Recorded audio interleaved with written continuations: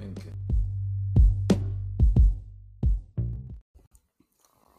Hello and welcome to I've Been Thinking, Kim's Coaching.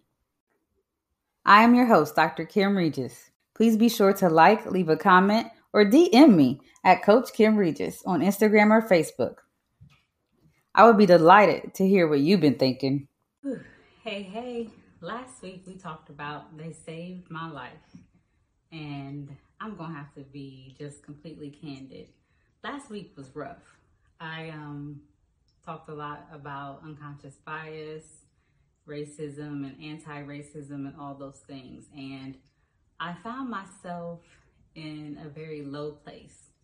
I was just kind of wallowing, and I think I was nearing depression and just kind of ready to throw in the towel and just, like saying to myself, are we getting anywhere?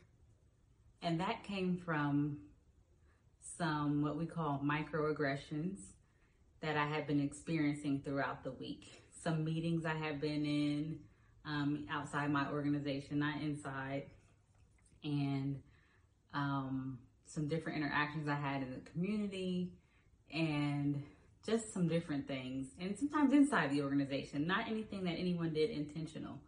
And so I'll just put that out there. They were not aggressive or malicious. It's the things that people aren't even aware that they say that sometimes just tap away at your nerves, especially when your reserves are really low.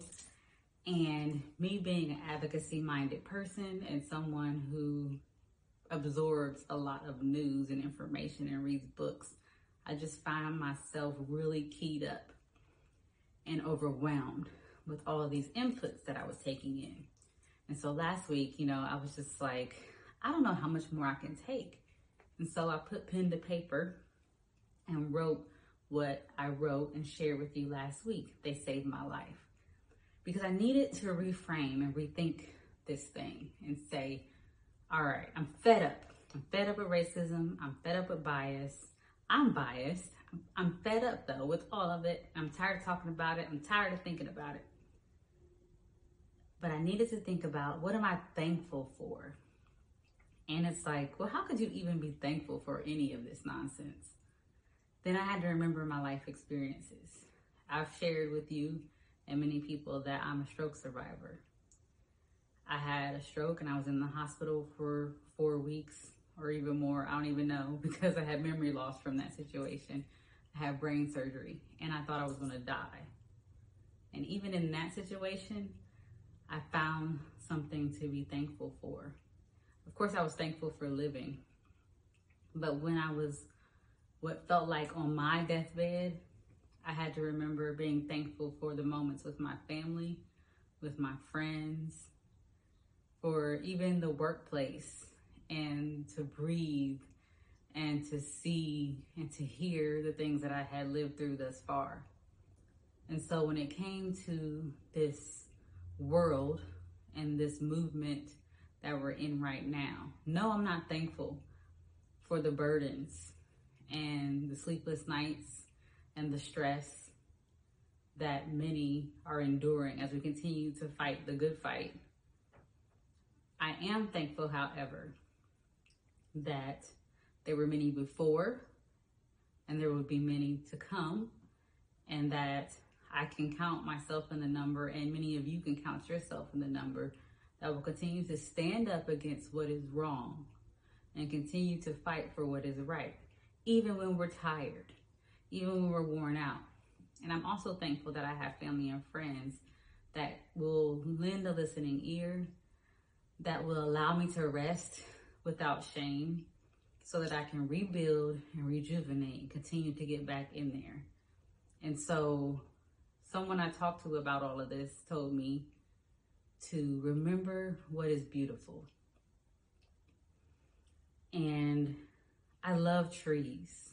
I mean, I feel like I'm related to the trees. I see a tree and say, hey, cousin, hey, nephew. I have like a kindred spirit with trees. And I realized that I'd been so stressed, I hadn't been noticing the trees. And so I stopped for a moment and said, there's trees. And they said, yep, they haven't gone anywhere. You just haven't been paying attention. So what I've been thinking is, don't give up the fight, the good fight. Stay in it. And don't give up noticing that there is still beautiful in the world. It's not an either or. It's a this and that. We can do both because we need both to stay in it.